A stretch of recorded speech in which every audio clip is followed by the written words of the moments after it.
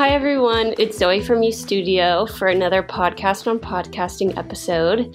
And today we are excited to have Tiffany Fisher and Lauren Shanley from Pegasystems with us. So ladies, first of all, thank you so much for being here. Thanks, Zoe. Happy to be here. So I recently saw a post on LinkedIn that you guys had made, and it seemed like, within the first week of launch, you guys already had received some amazing feedback and progress. So I really just wanted to reach out and hear more about your story, just more about your strategy that could hopefully benefit others who are looking to get started. So if you want to go ahead and to start and just introduce yourselves and tell us a little bit about your roles and maybe what your path to podcasting looked like. I'd be more than happy to do that. A little bit about why we chose to implement podcasts at Pegasystems. It's a longer story than from when I started. I joined Pega in August of 2019, and Lauren joined the company before then, so she'd been here longer than I had been. One of the things that we were really looking to do when it came to our sales communications and the way we enable them was to meet them where they are. And that's not in front of their PCs every day at a desk. They are busy people. They're on the road all the time. So planes, trains, automobiles, what was a really good mechanism where we could create content that they could consume easily while on the road, while doing other things. And we felt really passionately that podcasts were the best way to do that. We're both avid podcast consumers ourselves. We each have our own favorites. And we thought if we could bring that same energy into the workplace and use it for enterprise and for sales, then we might be able to hit a home run there. As far as the team that's involved in Pegasystems podcasting, is it just you two girls? How do you fit in?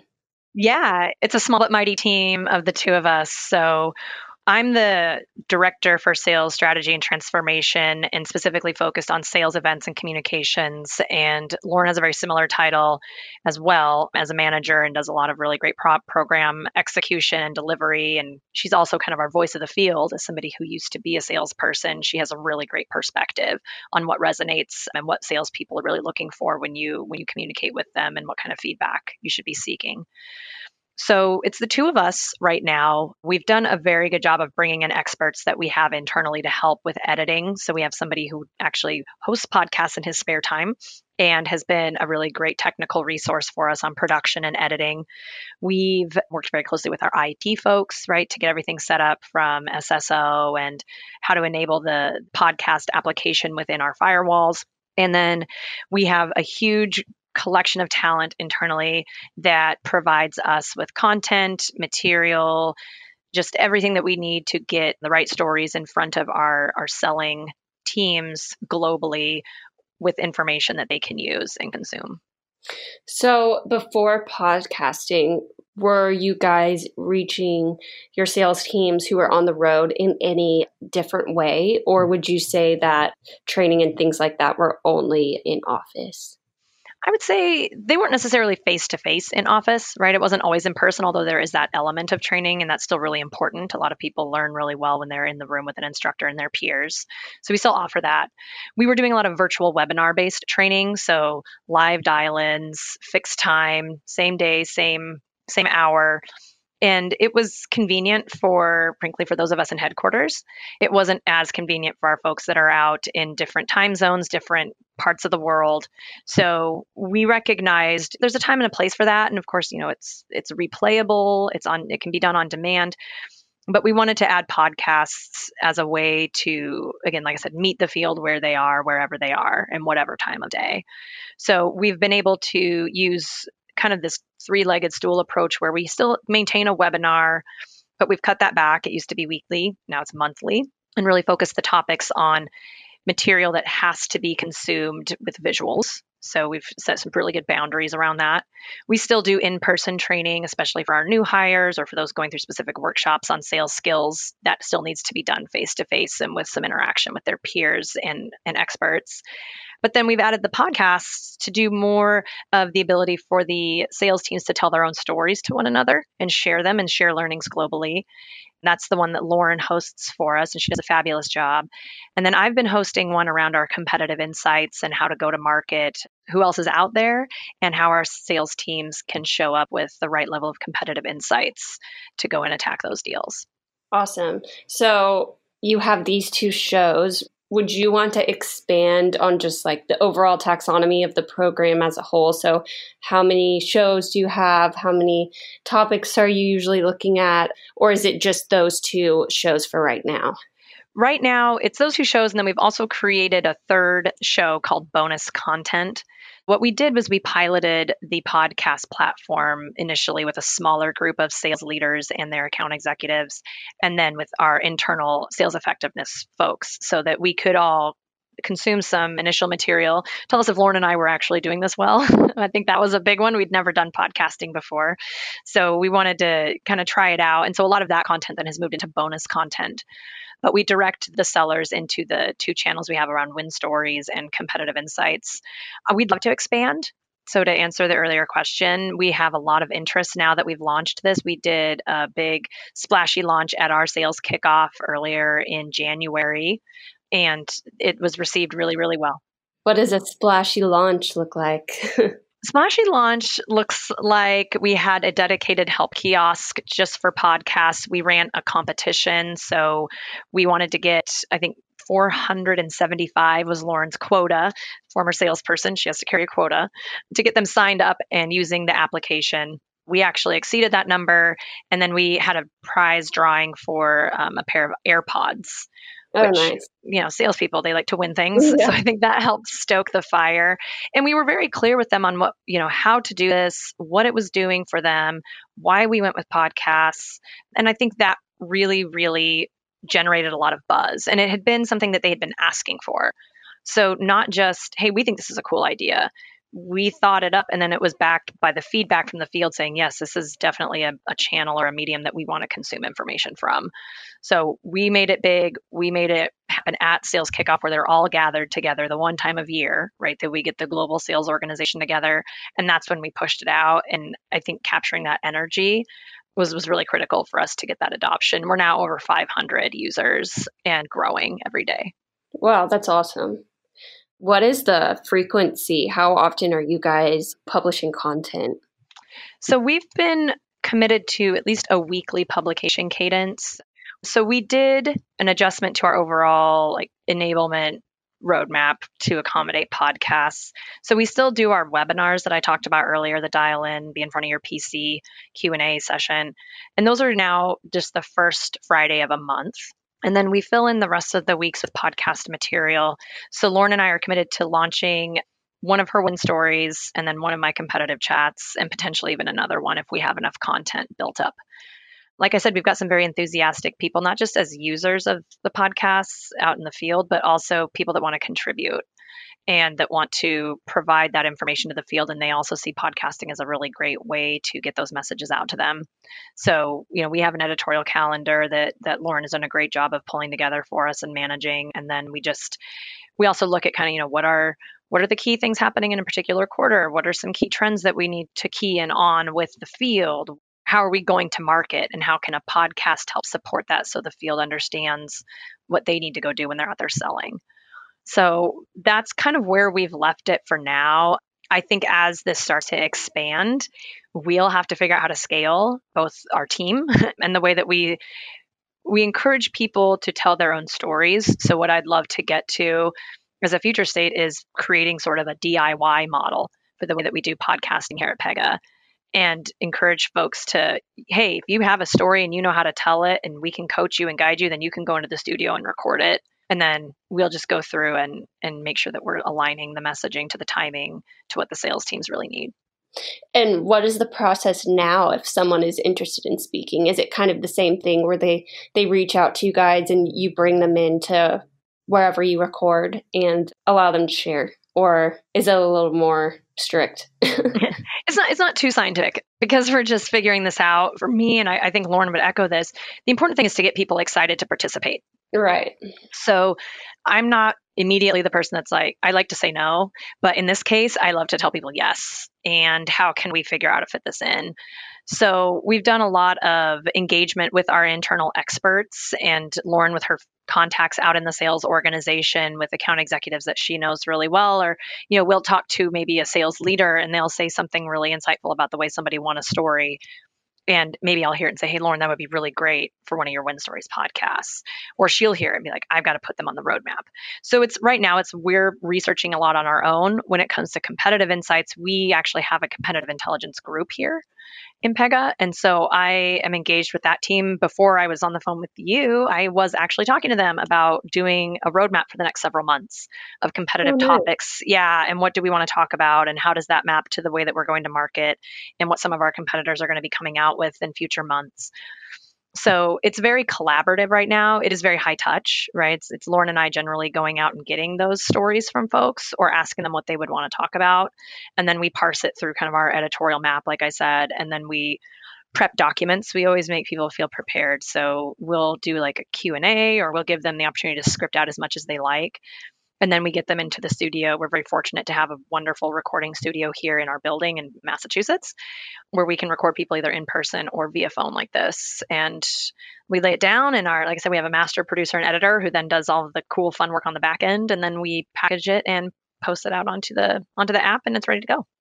Nice. Yeah, I love to hear when people have a legit studio in the office. It makes it feel so much more official, I think, for those who are guest hosting or, the employees that are participating just for that episode. It's an air of legitimacy for sure. It's not just sitting around somebody's desk cuddled around a mic. I mean, it's very serious. We have an amazing creative team here. I'm recording from my laptop right now. So I'm standing in my office with a headset on. Yeah. And it also just makes you feel like this is a true enterprise program. We are in front of a real mic. We are recording on a real mixing board, and it is like, this is legit. Yeah. So, I know you guys haven't been up and running for too long, but when you look at, your metrics and just when you hear feedback from those on the sales floor, what kind of format seems to be resonating most with people? Or is there like any sort of trends that you're noticing that you take with you as you plan out these future episodes? Yeah, that's a really good question, Zoe. Right now, we're seeing pretty good steady rate of adoption. There's a good mix, honestly, in content right now. So, like I said, we took a lot of our pilot material that we did and pushed that into bonus content. So it skews our number a little bit because we had a lot of people listening to that as we were ramping this and trying to figure out how to get it out to our big launch at Sales Kickoff. The competitive chat episodes actually get a lot of traction. I've only been able to get 2 of them onto the app so far, but I have a lot now in my roadmap because the team has a lot of material they want to put out there. And they get quite a few listens. In fact, the most played episode we have is a competitive insight one that I did with one of our directors in that group. And he was very proud today when I announced to him and his peers that he did have the most played episode so far on our app. So, I think in a way, it's not just the salespeople that are competitive, it's our internal people as well. And he was really excited about that. The win stories, I think, are really great, though, because Lauren does a great job of sourcing account executives with stories from, whether they cover different industries, different types of clients. They have a different approach for how they engage and get those wins. And so I think in some cases, in the aggregate, they probably are even more popular than the one episode that I have a huge bump on around competition. But in aggregate, you can see that there's this really nice mix of sellers who are looking to glean insights from their peers in each of those episodes, because she takes a very prescriptive approach. Like each one is very dialed in and there's kind of a theme that runs through it. So that's what we wanted to see. We wanted to see people being able to engage with the content when it was meaningful for them, consume it when they had time. And then the feedback that we've gotten, even anecdotally, is, oh my God, these are really great. We really love the length of them too. We try not to make them longer than 25 minutes. They're super insightful. This is exactly what we've been looking for. Keep them coming. We've now got senior executives who want their own channels and they have, messages they want to get out via podcasts to the sales team. So to me, just the energy around it is great. That's what you want. You want to know that the audience that you're creating the content for is actually benefiting from it and they're clamoring for more, which is great. Yeah. So do you have any specific goals that are set in place?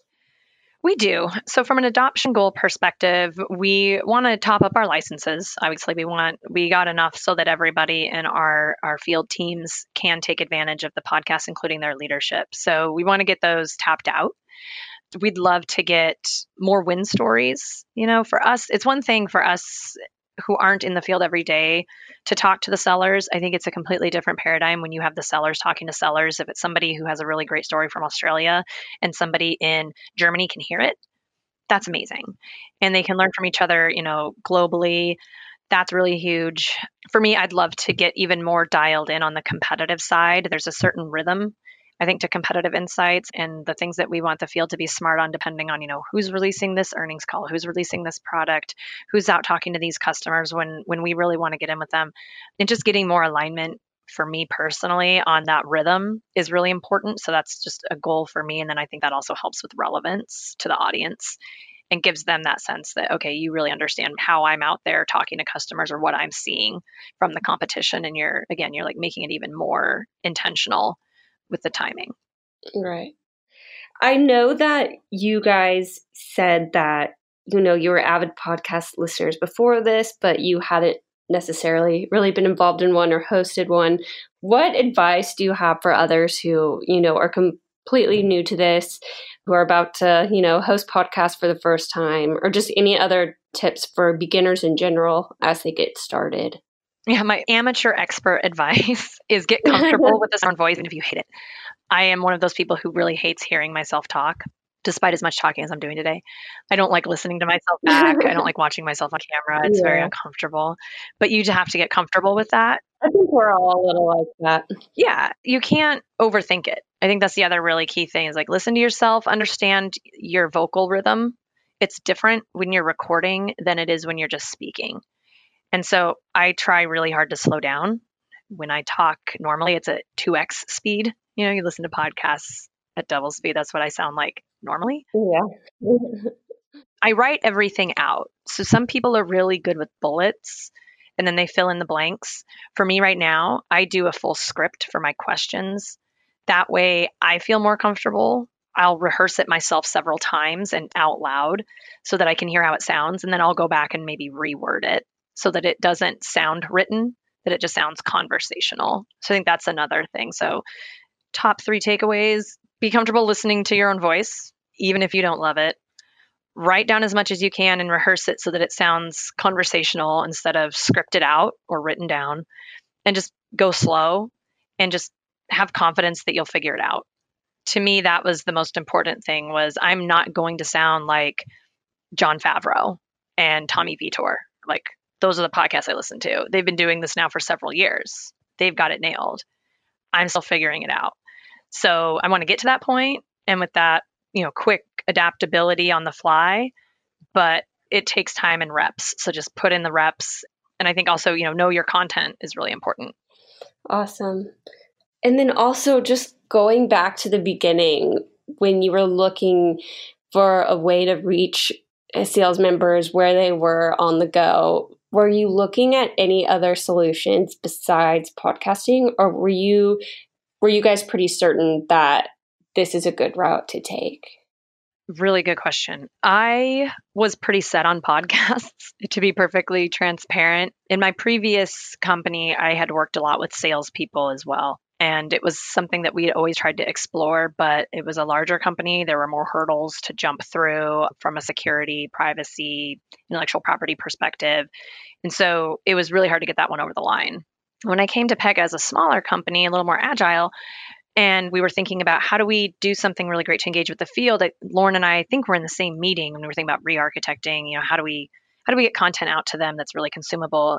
And it was almost like the simultaneous light bulb came on and we're like, what about podcasts? We'd love to do podcasts. And from there, for us, it was just kind of the shared mission. How do we get this off the ground? Who should we engage with internally? What vendor should we go with? What kind of shows would we want to do? Is there appetite in the field for this? And so we just set off on this, on this project to make it happen because we both felt based on her experience as a salesperson and my experience working very closely with salespeople that this would meet that need that they weren't getting met in the current enablement and communication structure. And so that was really where it took off. It was like we already have all of these other mechanisms, but this was a hole that needed to be filled, and podcast felt like absolutely the right medium for that. And when you say, like, going back to the whole process, figuring out the vendors to use and all of that, as far as a platform to distribute, were you guys looking at anyone else besides UStudio? I'm just curious. We did look at several vendors. Being a software company, we considered building it internally, to be frank. Yeah. And we talked to the development team, and they said, we can build everything on the back end, but an actual podcasting app, you're probably better going with the experts who have enterprise podcasting functionality, and then we can integrate with them. So that was the decision that was made, especially since we wanted to go to market on this pretty quickly. We didn't want to spend months and months and months swirling around potential solutions when what we looked at from what UStudio could provide us, the way that you guys support secure transfer of files, everything's locked and loaded and ready to go, and then we have our own internal branding within the app. It just felt like it was absolutely met all the things we were looking for, and then some. So to go fast and to get this off the ground, working with UStudio was absolutely the right decision. Well, I'm happy to hear that. Do you have anything else that you'd want to share as far as like your plan this first year? I know you spoke about how you'd eventually like it to evolve, but if there's anything else you'd like to share, I'd love to hear it.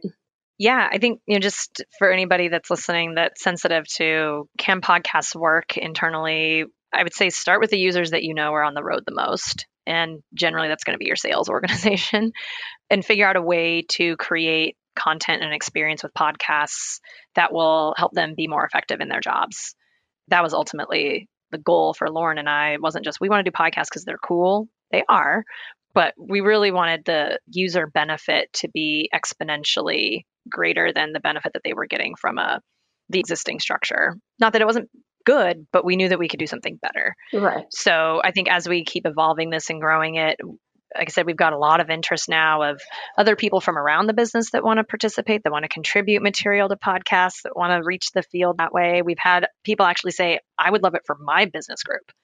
How do I get a podcast going for this organization within Pega? And we're like, whoa, we'll just get the sales organization fully on board, bought in, and consuming content, and then we can figure out how we scale. And then at that point, we'll be pros.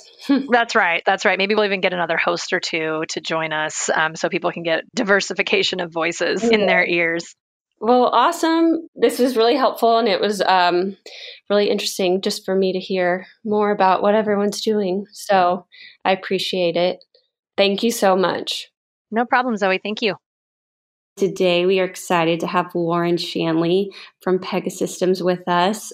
So, Lauren, thank you so much for being here today. Thank you so much for having me, Zoe. I recently saw a post on LinkedIn that I think either you or just the Pegasystems account had posted. And, it seems like you guys had already received some amazing feedback and just had made some good progress in just, I think, only 1 week after launching your podcast. So I just would love to hear more about your story into podcasting, and hopefully just more about your content strategy that could benefit others. So if you'd like to start us off, I'd love to learn more just about your background and your role over at Pegasystems. Sure, yeah. So I am currently in sales strategy and transformation at Pega. My background is I've been in enterprise software for going on 8 years now, which makes me feel old to say. But I started my career at another software company and then moved over to Pega. It'll be 2 years in March. So when I initially moved over to Pega, I was an account executive or a field-facing salesperson. And then as we were building out our sales strategy team and growing, I saw the opportunity to move back into strategy, which is really where my heart and soul is. And we specifically had our sales strategy and transformation group formed all around figuring out ways to help our salespeople sell better, faster, and more effectively.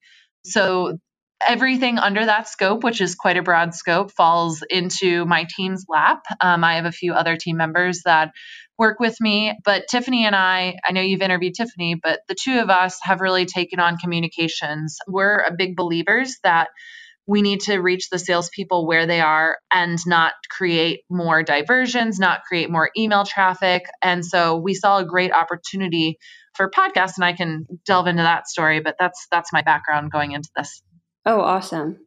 As someone who used to work as, a field-facing salesperson, you understood the struggles of working in the field, of being on the sales team. So what do you remember that you, if anything, that you took with you when it comes to, now in your new role working on how companies communicate with sales? Like, were there any pain points you remember experiencing as a salesperson that relates to internal communication that you were like, this is why we need to do podcasting? Of course. I think the two most important things that I realized were, one, that salespeople are on the road all the time, right? You're never really supposed to be sitting in front of your laptop all day, every day. And so you're boarding planes, you're getting on trains, you're driving your car around, and there's a lot of that downtime where you have opportunity to listen to content, but you don't necessarily want to open up your laptop, log on to a secure system, anything like that. So that really gave us the opportunity to look into podcasts as a medium for that. And then the second thing is that everyone has different schedules, right? A lot of times you are traveling Monday through Thursday, but sometimes you are traveling on Friday. You're really at the will of your customers and clients and prospects to get meetings and get meeting times. So no week ever looks the same for when you're out in the field as an account executive. So that played into that, as well as the fact that we're an internationally growing company and there's no really good time to span all the regions, all the way from Sydney, Australia, to San Francisco, California. It's hard to get everyone on a call at the same time. And so just allowing the salespeople to really have access to listen to the content whenever you want to be able to consume it. So if you're getting up at 6 a.m. and working out and want to listen to it on your run, or if you're driving in between customer visits at noon on your lunch hour, that's an opportunity to listen to it. So those were the two real big drivers for us looking into using UStudio and using a podcast to communicate out to our salespeople. Awesome. And, as someone who has been in the industry for a while, in your opinion, what are the biggest ways that you think just sales enablement in general has really changed over the past few years? Yeah, I think it's funny. I think our attention spans have gotten shorter. There's now this thing where I have trouble even sitting through a 20-minute Netflix episode sometimes without touching my phone, right?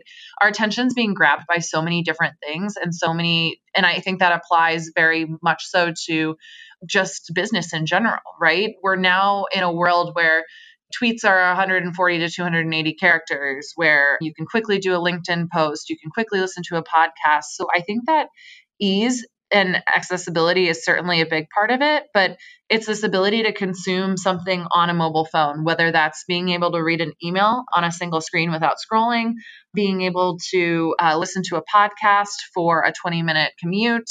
Those two things tie together very neatly, where it's something that we do live on our phones. We want things very quickly and consumable, while also being able to do something that isn't going to require a whole lot of time. Nobody likes to sit down and sit through 6 hours of dry e-learning content. And I think the other thing, and this is what we've attacked in our podcast, is that people really want to learn from other people in their position. So the channel that I do with our podcast is all around interviewing account executives out there on deals that they've won and where we can derive best practices from that, where we can derive the repeatability. And it's had a much more empathetic effect on the account executives and their enablement than just presenting, hey, you should do X, Y, and Z to close a deal. When somebody's saying, hey, I did X, Y, and Z, and I did close a deal, then it just has that bigger impact than you would think.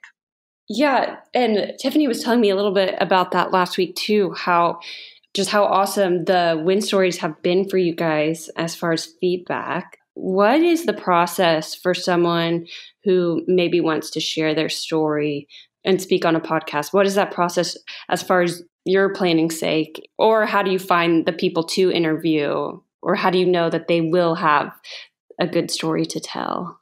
Absolutely. So we've made it pretty simple. When we first did our trial episodes before we released to our general population, I actually went and interviewed a bunch of people and said, without thinking, who do you think the best account executives at Pega are?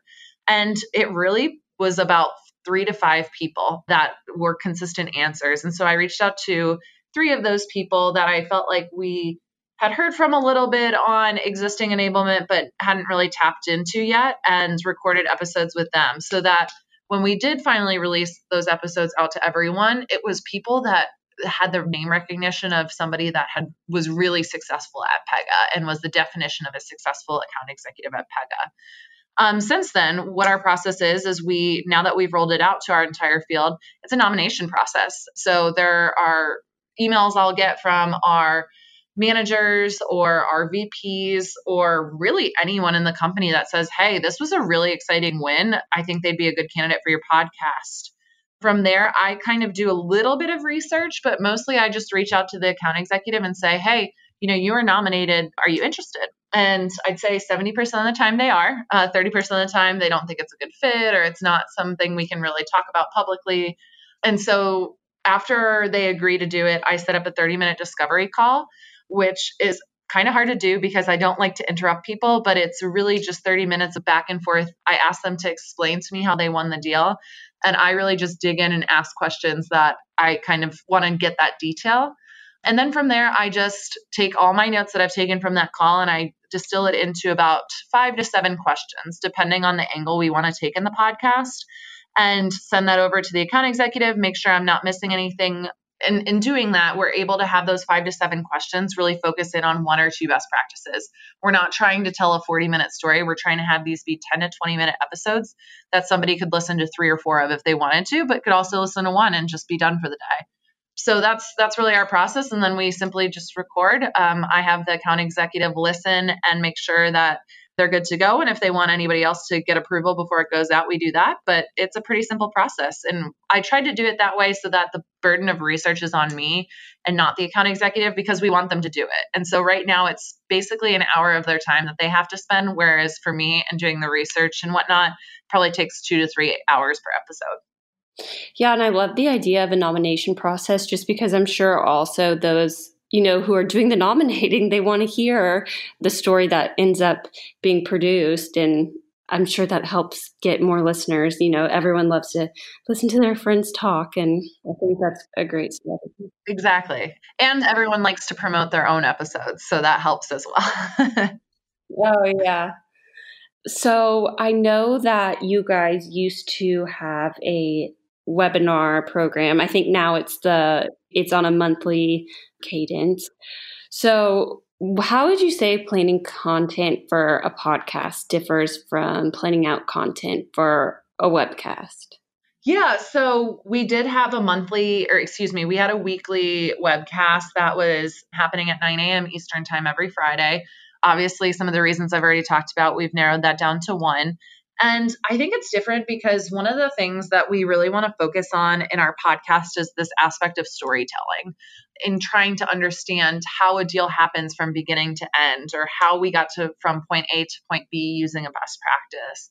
Whereas the webinar has now become a visually aided medium for us to use. So being in software, we have a lot of product updates. We have a lot of different internal tools that we need to do some enablement around. And so the webinars we're now able to dedicate a lot more time to those topics that need visual aids on the webinar, whereas we're allowed to just really focus in on telling a story on the podcast. And I think that's something that I'm certainly passionate about. I think in sales, if you can tell a story as opposed to just spitting out a bunch of facts, it resonates with your audience a lot more. And so I'm really passionate about enabling our field to be able to do that. And so being able to do that on the podcast is kind of killing 2 birds with 1 stone. But that's really how we divide between how we use the webinar now, which is one of those things where you do have to open your laptop, you do have to watch in addition to the audio, versus the podcast episodes, which at the moment are just audio only. Yeah. And do you guys have an editorial calendar or anything as far as planning things out in advance? And is that, again, different than how you were planning out the webcasts? Yeah, so it certainly made us more organized. I'll say it that way. Because you had that call every Friday, we kind of would scramble to have content. We'd scramble to fill a whole hour of an agenda sometimes. I mean, sometimes we wouldn't be scrambling. We'd have too much to cover. But now we're able to plan, like I said, plan those visual aids out since they're happening once a month. You're able to rehearse a lot more with the presenters as opposed to, rehearsing on a Wednesday for a Friday morning call. So it's become a more refined process for the webinar. And then with the podcast, obviously you have total editorial control over that. But we are starting to build out. One of the things that we want to be careful about is that we don't turn this into propaganda, right? We want this to be something that the sales wants to listen to their peers. So we're going to interview their peers. We're not going to just say, okay, in the month of February, we're going to talk about this topic. But there certainly are episodes that, I want to be focused on earlier in the year as people are planning out, focused around discovering opportunities and identifying opportunities. Whereas later in the year, we might focus on negotiating as you get closer to the end of the year where we do the bulk of our business and closing. So in that sense, we do have an editorial calendar, or I'll know that in some cases we have a part 1 and part 2 to episodes, making sure that those get released in the same month and things like that. But for the most part, we're letting it kind of happen naturally and let topics that the field really wants to hear or wins that they really want to hear about rise to the surface. Awesome. So I apologize if you spoke on this earlier, but I know you mentioned the pilot program that you guys had initially made. So how did you decide who to involve in that program, and how long did it last before you determined we can do this? We know what we're doing. It's time to move forward with launching. Sure. Well, even after the trial program, we were still nervous about launching. Yeah. I'll say that. And as a lesson for everyone out there, you can do as much trialing as you want to. It's still nerve-wracking to release it to 1,000 people versus, a group of 20 to 30. Right. But yeah, we did choose 20 to 30 people from all different roles. Some people from enablement, some people from our leadership team, some people from the field. And it was really just word of mouth. Like I said, my background is in sales at Pega. And so it was a few friendlies and people that I knew were going to be really honest with me and actually listen to the episodes and actually were really passionate about moving to this medium. So we ran it for about a month. I sent it to them with very explicit instructions. And actually, I probably shouldn't use the word explicit. I sent them 4 questions that were as you're listening to these, because I wanted it to be simple. I wanted them to do it, right? I didn't want to have this whole survey of, what can we change, things like that. So I got a lot of really good feedback and I got a lot of, changes that they'd make that some we incorporated in and some we were like, nope, not necessarily what we'll do at this point. But it was all really well received. And so after that, it was really just about amping up our campaign to release it and making sure that we had enough bandwidth to do something like this on a bi-monthly basis and make sure that we were going to have enough content to release and we wouldn't be scrambling every month. But once we announced that we were going with it, I went from having 4 or 5 AEs that I was reaching out to having almost 20 that are now on my slate to be interviewed and recorded. Oh, nice. That's awesome. Yeah, it was. It was great. I mean, you talked about being nervous. What hesitations, if any, did you have just maybe even before the pilot program, just when you were exploring options of how to better reach your salespeople? What worries did you have about the medium of podcasting? One, we worried about access and people being able to download it, understanding how to download it, understanding how to log in, especially being remote. I was less worried about people being on the corporate Wi-Fi in our headquarters and being able to access it that way. But if it's too hard to download and it's too hard to consume and it's too hard to, be able to listen to on a plane without Wi-Fi, they're just not going to do it. And it's something that we wanted to make very easy, which we did. We created a document that literally shows you click by click what to do. And not that UStudio is hard to download whatsoever. We just were so nervous that people would try once and it wouldn't work and they'd give up. We had no problems with that. There are very few people that reached out to us having trouble, and it was an easy fix. In most cases, it was just that we hadn't given them a seat yet. So that ended up being really simple, but that was a big worry of ours. The other worry was just that that we've been doing this Friday webinar forever, literally for years. And I think there's almost 500 in a row that we've done. So you do the math on that. That's almost 10 years of doing this every Friday thing. So people are really built into that cadence and really just understand that Friday at 9 a.m., there's this webinar. And if I can't make it, then I have to listen to the recording. So it is a big change and a shift for people. It's always just nerve-wracking to one of the things they had asked for was less of them. But then once you take it away, is the grass always greener? Are they going to actually listen to the podcast? So it turned out that the answer was yes, but still there were moments in the days before we released it to the general public that we were nervous mostly about those two things and a few other things, but those were the two primary concerns that ended up not being concerns at all. But 90% of the things you worry about never happen. So there you go. Yeah. Well, no, yeah, it seems like with the success you guys have had, everyone seems to be adapting to the change well. Yeah, absolutely. Absolutely. And it's because, we did do a major push at our sales kickoff event. I had a help desk down there.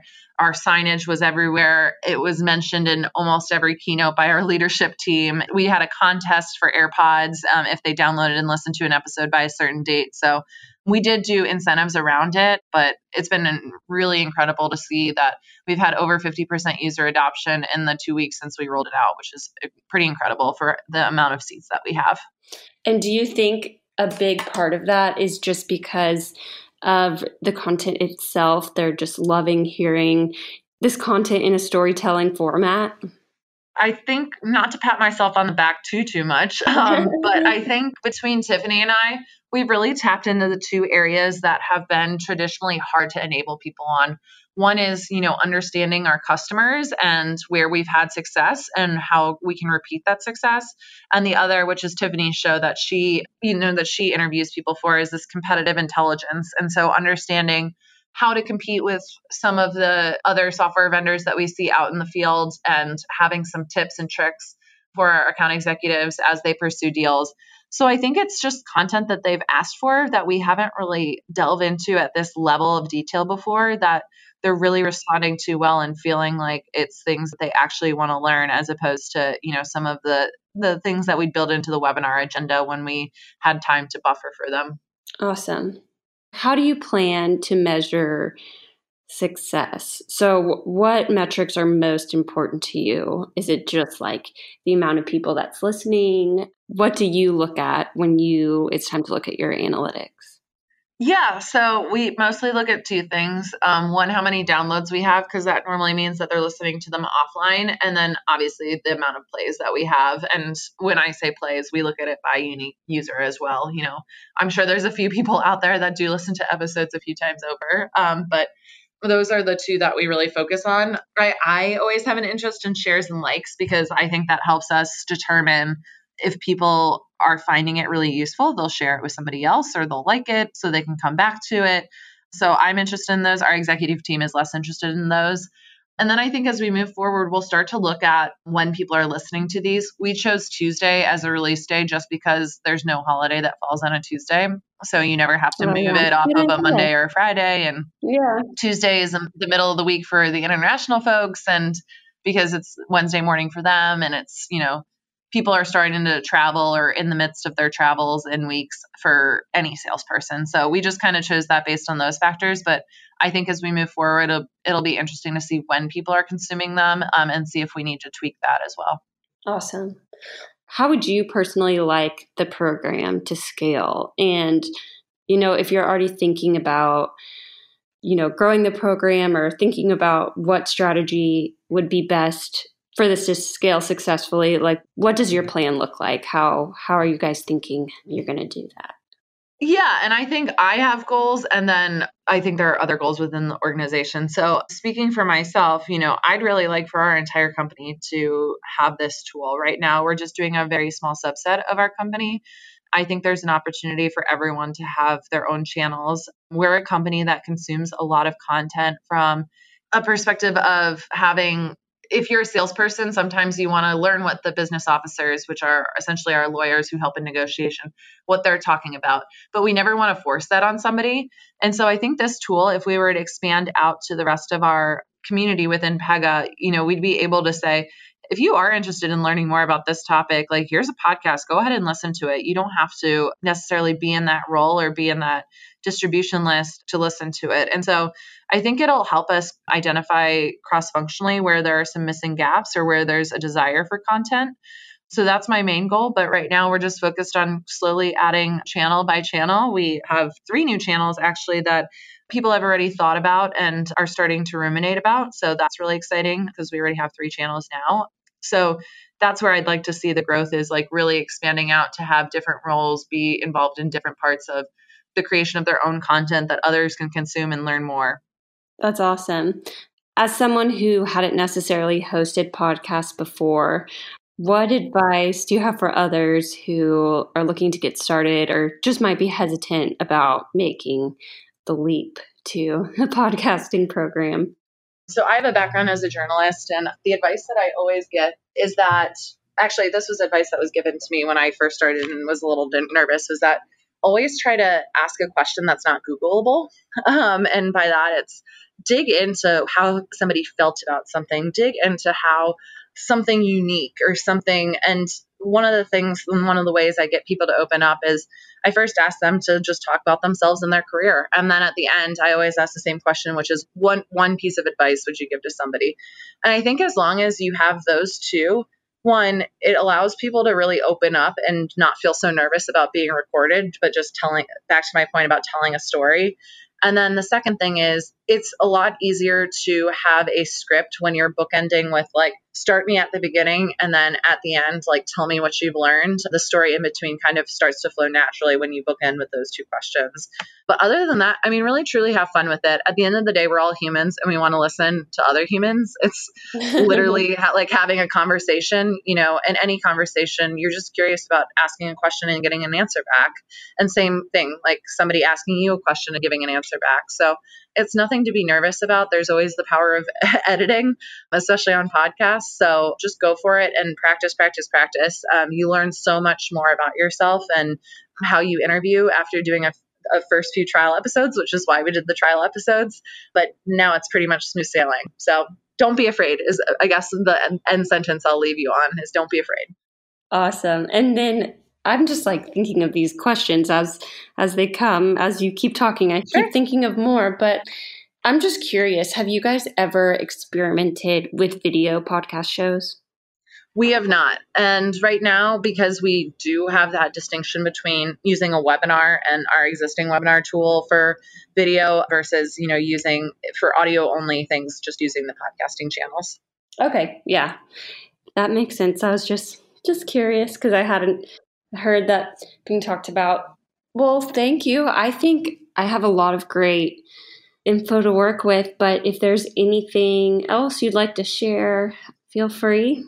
Yeah, I would just say that the U Studio team has been awesome. Every single question that we had and every single fear that we had ended up being something we shouldn't have been nervous about. And the customer service aspect of the company has just been phenomenal. So it's been a really great experience. Good. I'm happy to hear that. Okay, well, great. Thank you so much, Lauren. Thank you, Zoe. I've really appreciated this.